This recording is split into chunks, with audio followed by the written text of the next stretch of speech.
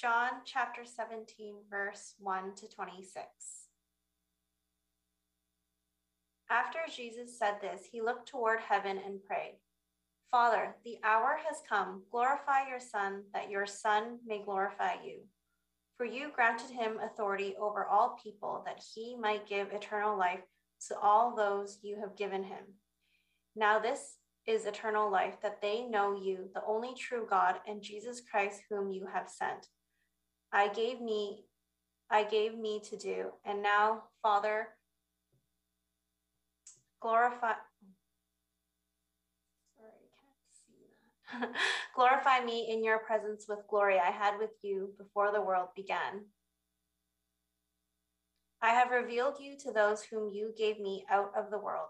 They were yours, you gave them to me, and they have obeyed your word.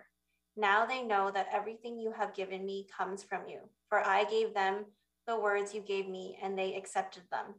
They knew with certainty that I came from you, and they believed that you sent me. I pray for them.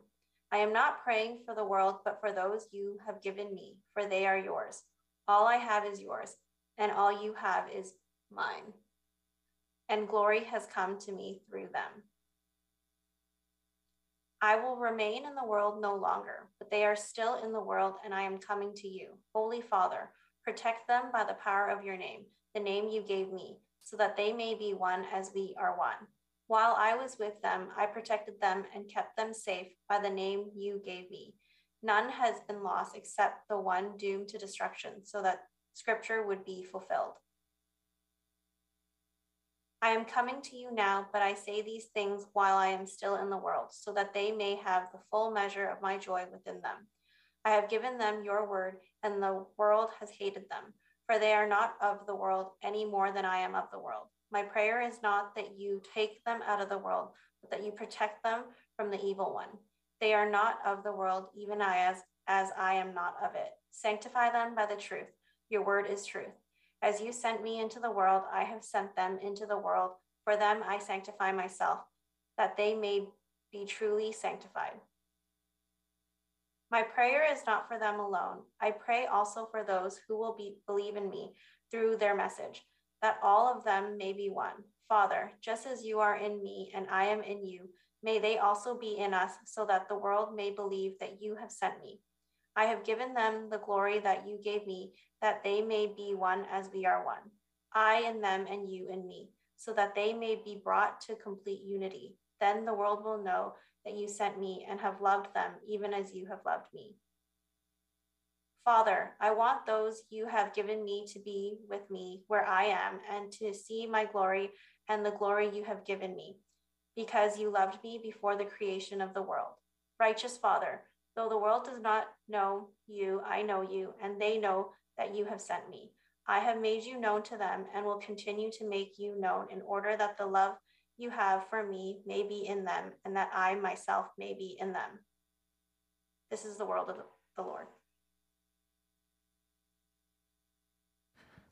Thank you, Caitlin, for joining us online and doing the scripture reading for us. So this morning is my privilege and joy to introduce Dr. Brian Cooper, is one of my professors and Pastor Howard's professors at Acts Seminaries, and he's here today with his wife Connie as well, so welcome. Thanks for coming all the way from Mission this morning on this rainy Sunday. Dr. Brian Cooper is the Associate Professor of Theology at Acts Seminaries out at Trinity Western University, and he's also the Director of Student Development with the MB Seminary. And he believes every Christian is a theologian. Brian's passion is to help believers do theology well and to understand how to engage cultural issues, theological and historical text and scripture deeply in order to meaningfully bring kingdom values to bear on their context and impact their world for Jesus Christ. Brian's hobbies are roasting and brewing coffee, mine mechanical pocket watches, not so much mine, and fountain pens. Know nothing about those topics at all, actually. For exercise, he enjoys cycling on his cross-country ski trainer and playing softball and hockey. And he's also a bit of a car nut and backyard mechanic, and I believe you have a motorcycle as well. So with that, let's give a very warm LLC welcome to Dr. Brian Cooper.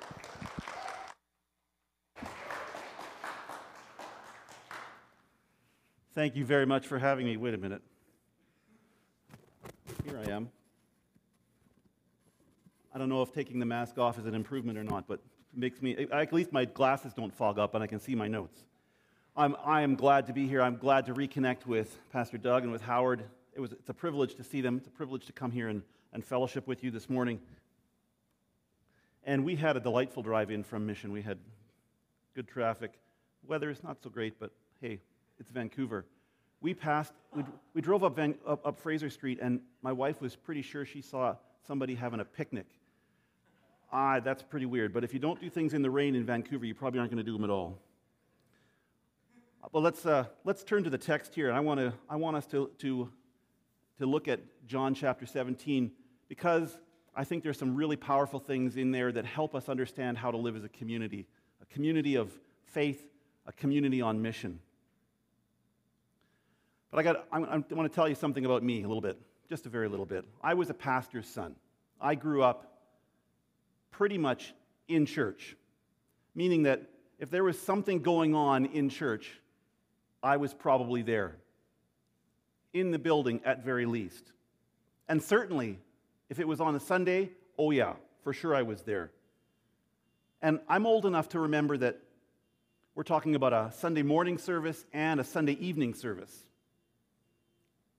Now, the Sunday evening one was tough a lot of the time, because when I was growing up, Wonderful World of Disney was on TV at 6 o'clock, okay? And we had to leave for church by 6:30 at the latest. So, and we didn't have PVRs in those days. Some people had VCRs, but we didn't have one. And so I grew up watching about the first half of every Disney episode that aired in the 70s and the early 80s.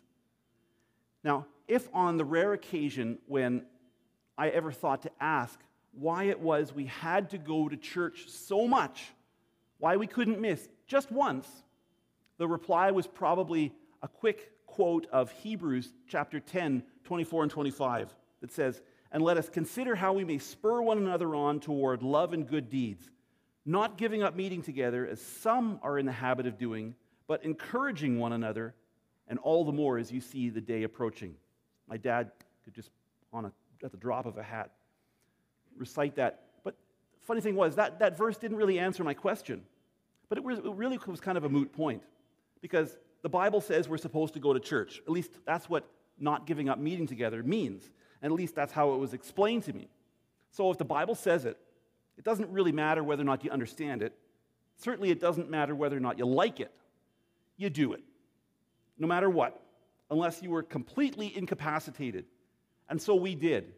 I mean, I lived in Winnipeg. We had church on nights when it was a blizzard. You were afraid to set foot outside. We still had church. Like, my dad was hardcore. The interesting thing in my experience, though, I'm happy to say, is that going to church wasn't really a chore for my family and me. That's a good thing, because at one point, we were church planting on Sunday evenings. We had church in our living room. That could have been awkward. But instead, we valued our time together, both when we were meeting formally and in the other informal times of interaction. Now, you might be thinking, well, that I was fortunate, and that is true. But it's made me wonder about whether my family just happened to capture lightning in a bottle, or if there's something to this that ought to reflect the experience of more believers, or even all believers. And that's what I want to talk about. Let's fast forward about 40 years. That's how old I am. Really old. But by God's grace, I teach theology now in the hopes of imparting the same joy about thinking about being a Christian that I've found. That's a whole story in itself for another day. But a couple of things have dawned on me as I've thought theologically about church. The first thing that I'm convinced is important is that whatever good comes from being a part of a church community, or by virtue of being a Christian disciple, period, comes through the ministry of the Holy Spirit. It's only by the Spirit that we come to be believers in Jesus Christ. It is only by the Spirit that we are made new as citizens of the kingdom of God, members of the body of Christ. None of that comes from what we accomplish on our own strength, how hard we work, how much we learn, how well we organize, or by any other means that derives exclusively from us. The second thing I realized is that what I was taught about going to church and helping others there, because Hebrews 10, 24 and 25 says to, is missing something important. What's more, if I think only in terms of participating along the lines of what I heard, I might end up doing so out of a sense of duty and possibly arriving at the conclusion that good things happen at church and they're dependent on me. Now, especially in light of the first insight about the ministry of the Holy Spirit, I know that that is not true. So I need to rethink this. You may have heard language that Christian theology is Trinitarian, meaning that God is Father, Son, and Holy Spirit, three and yet one. You may wonder, what has that got to do with the topic at hand? I think it has a lot to do with it, and not because it sounds fancy. Simply put, I believe that thinking about God as a perfect community of Father, Son, and Spirit can help us realize not just how, but why we are called to be a community, to be deeply interconnected parts of one another's lives. Now, you may be thinking, the Bible doesn't even mention the word Trinity.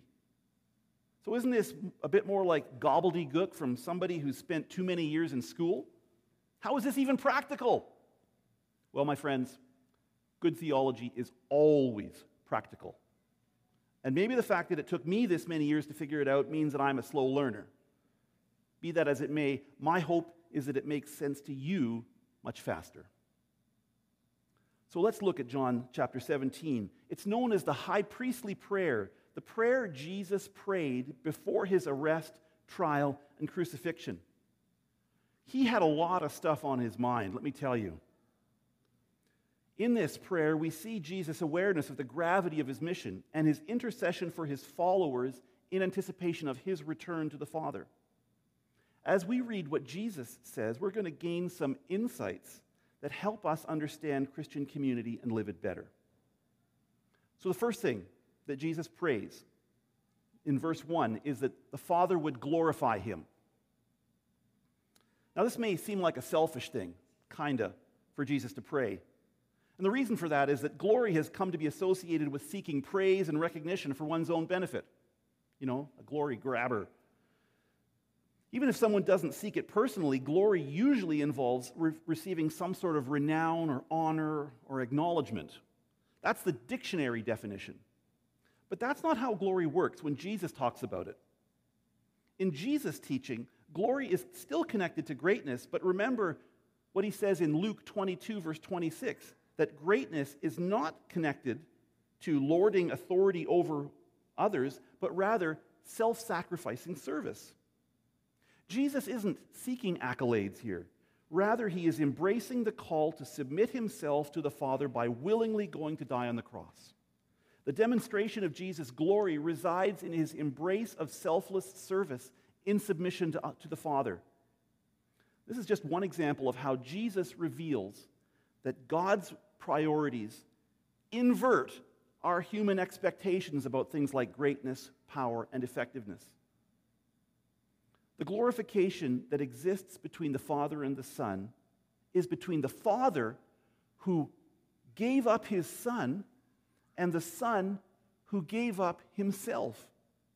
The goal of both the Father and the Son was for people to have eternal life, us, eternal life, reconciliation with the Father.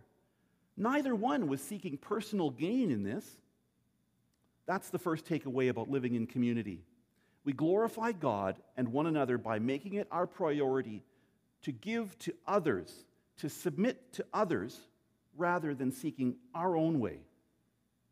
What this entails is freely giving the blessings, spiritual or otherwise, that we have received in Christ. Jesus shared what the Father gave him to share. What this doesn't mean is that we're doing God's will only when we have worked ourselves into exhaustion or worse. It is a call to community, not oblivion. Rather, remember that we are sharing the blessings that we have received in tangible ways. In the next section, in verses 6 through 19, Jesus prays for his disciples. He prays that the Father will protect them in the power of the name that the Father and Son share, verse 11. In the process, Jesus makes a powerful statement in verse 10 that all I have is yours, All you have is mine. This reflection of the harmony between the Father and the Son is not a throwaway. This is the template for the way that Christians are to pattern ourselves in community. Just as we don't seek our own interests first, we don't seek our own possessions or our own gain first. The first Christians got this pretty clearly. Acts 2, verse 44 reports that the first believers had everything in common. They were more interested in making sure that no one was in need than they were in ensuring that they were prosperous. The call to share everything we have is not rooted in a call to poverty or a call to simply feel sorry for others. It comes from the fact that there is complete community in the Godhead. All that is the Father's is the Son's, and all that is the Son's is the Father's. That's pretty powerful, and it's pretty challenging. The early Anabaptist communities in the 16th century took this pretty seriously, enough that it got them into trouble with the governing authorities. They were accused of practicing community of goods, quote unquote, meaning that they believed that ownership of goods was in common for them. Some did this very explicitly. The first Hutterite community literally pooled all their money and possessions and created a common purse that supplied the needs of the group. To this day, Hutterite communities do not practice private ownership of property. They live communally. But even other communities who lived more normal-looking lives were subject to the same accusation. Why? Because they shared their possessions freely with those who were in need, so much so that they made sure that no one's needs went unmet. Well, why was this controversial? The authorities wanted to exercise ownership over the goods of common people as part of their, what they called their divinely instituted roles. And they realized that the Anabaptist convictions about property in the kingdom of God was a threat to the conventional order. And it was certainly a threat to them and their power. Not because of antagonism, much less hostility. Rather, it represented an uncompromising desire to embody faithful community right down to the level of their material possessions. They were trying to be truly one and completely faithful. And despite persecution, they persisted. How? I think it happened because sharing of this kind, if it's allowed to take hold, is a profoundly unifying and transforming force. The result of this call to share and look out for one another is that God welds us not into a conglomerate of individuals, but into a unified body. Talk about acting your way into a new reality. God's Spirit makes us into a new, unified collective. That is at the heart of what Jesus means when he expresses his desire at the end of verse 11 that they, his disciples, may be one as Father and Son are one. Now, this is mind-blowing when we think about it. We, as Christians, are called to incarnate, to embody the same unity that exists between the Father and the Son. Can you imagine this? I can't even conceive of how this could be apart from the ministry of the Holy Spirit.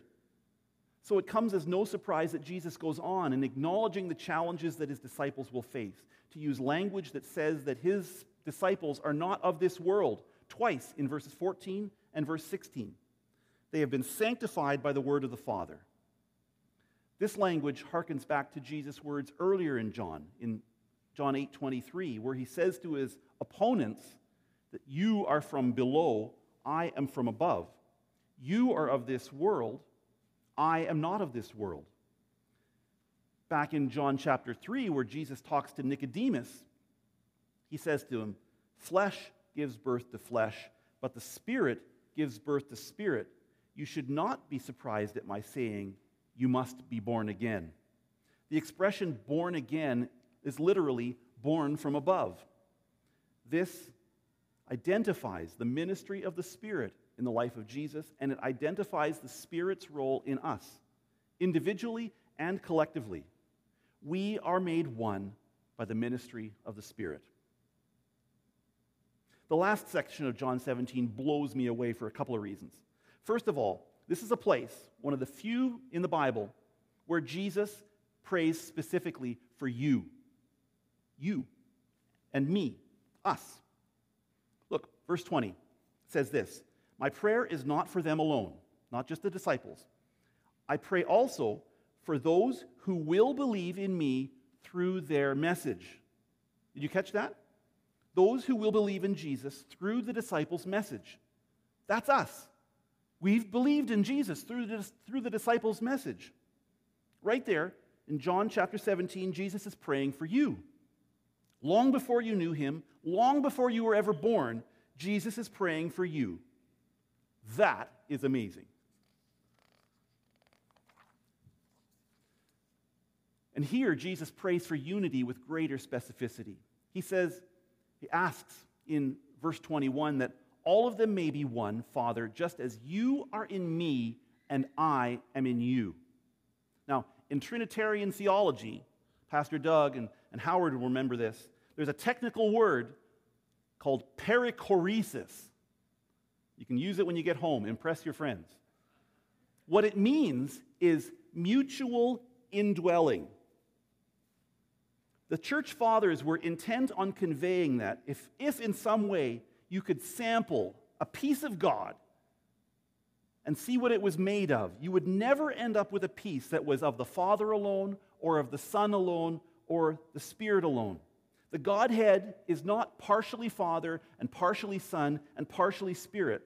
If you managed to cut God up in pieces, every one of them would be Father, Son, and Spirit, each distinctly present, yet inseparable from one another. Now, I know that's an example that can't really do justice to the depth of the reality, but hopefully you get my point. In terms of what God does, what this kind of unity means is that what any member of the Trinity does at any time is reflective of the common work of all. There is complete harmony. No one is working at anything for just oneself alone. There's no self-interest, there's no side projects. And that is how Jesus prayed for us to be. He prayed that no one would ever be working just for himself or herself. We're working together always. And there's more. Jesus called the Father, Father. Now, that doesn't sound very earth-shattering, but think about this in context. The Father was not like the other deities of the ancient Near East who couldn't be approached up close. The fact that Jesus calls the Father, Father indicates a revolutionary opportunity for intimacy that is made possible through the life, death, and resurrection of Jesus. And nobody else talked in language like that in those days. It creates a new scenario in which closeness is the desired norm for the new community, so much so that it may intrude upon some of our personal expectations about maintaining distance and privacy. In Jesus' prayer, we are definitely not talking about an emphasis on personal space. This is the part that might be the most challenging for some of us. Life together, in the Trinitarian way, involves being close to one another in a way that we flat out cannot do on our own. And it implies a lot more than getting within 2 meters of one another. The sort of community I'm talking about is not simply, doing life together. I know that phrase gets tossed around a lot to describe what's supposed to be a good thing. I know that people who use this language mean well, and their desire is that people develop a closeness based on spending time together that overcomes fear of vulnerability. But what it often means in practice is that people have as much community or as much closeness as they're comfortable with, which often is not a lot. Jesus isn't talking about as much community as you want, or as much community as you think you need, or even as much as other people want or need. In fact, subjective perceptions are not the way we discern this matter at all. Jesus is talking about community that brings us as close as Father and Son are, given that his desire is that they may be one as we are one, I in them and you in me, so that they may be brought to complete unity. Verses 22 and 23. Those are Jesus' words. If we desire to embody faithfulness in terms of our relationships as part of the body of Christ, we need to acknowledge that our comfort levels are not reliable indicators of success. Success in God's eyes will mean that personal space and privacy will likely need to be renegotiated in light of greater priorities. It will mean that people will know things about you that might sometimes make you embarrassed perhaps even ashamed. Here's a fun fact. They probably already do, and they love you anyway. The closeness God desires for us comes not because we force ourselves on one another, but because we willingly draw near to one another and for one another. This closeness does not supersede what Jesus taught about personal conduct and relationships, but it does help to put that teaching into its proper perspective. But most of all, it means that once we get past the difficult details, the best is yet to come. There are blessings awaiting us that we can't even imagine. Think of the joy of the eternal harmony of Father, Son, and Spirit. That is the goal. And what's not to like about that? Here's the flip side, the part that is frequently overlooked. The closeness that Jesus is talking about is a wonderful closeness that brings us satisfaction and even comfort. It's something we were made to experience. Remember the theme song from that 80s sitcom Cheers?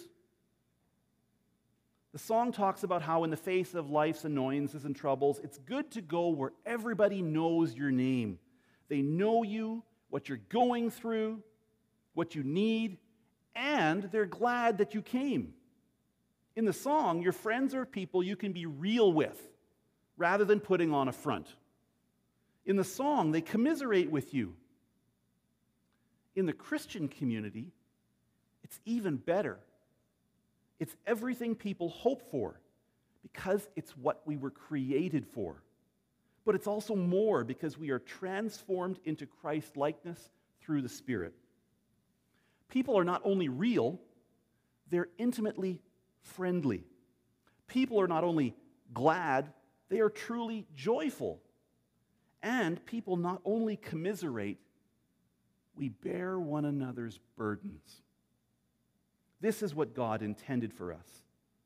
On a similar note, when Paul says in 1 Corinthians 13 that then I shall know fully, even as I am fully known, he's not just talking about information or knowledge. He is talking about intimacy with God, really knowing God.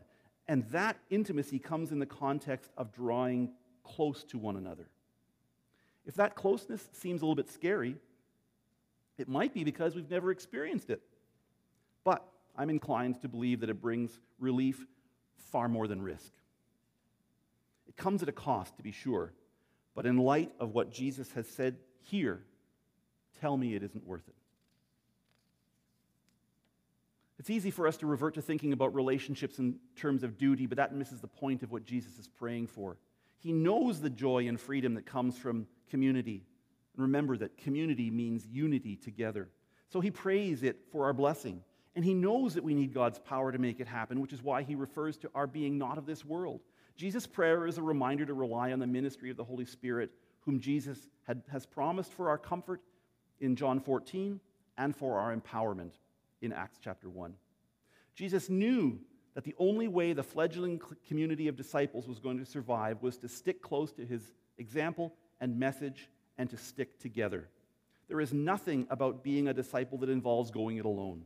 And in a culture where one of the major crises affecting people is loneliness, we are living in a loneliness epidemic. How amazing is it that we have been granted access to the transforming power of God to create community? When we think about it, we realize that the grand purpose for which we were created was not simply to relate to God, but to enjoy the blessing of the relationships in the Trinity that have existed from eternity past. God was so blessed that he created us to extend the circle and share the blessing. And now we have the same opportunity. It is really important for us to think of the Trinitarian relationships we've been talking about, not as a closed loop, but rather in relation to the missional activity of God revealed in Scripture that provides us with context for understanding what God's like.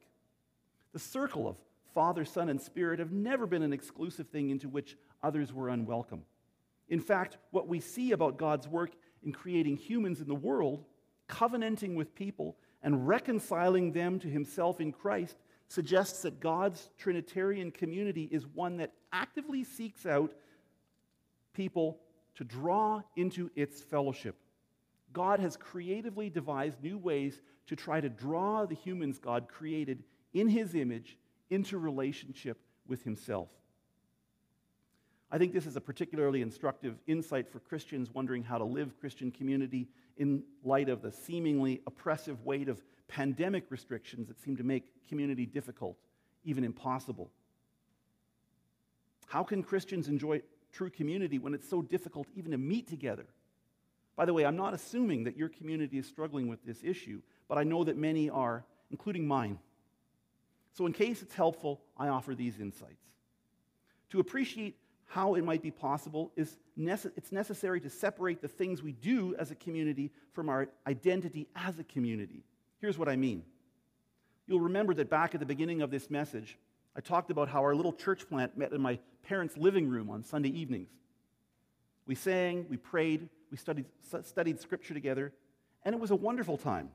But community did not stop when the service ended. In our case, we continued very deliberately by moving the gathering from the living room to the dining room.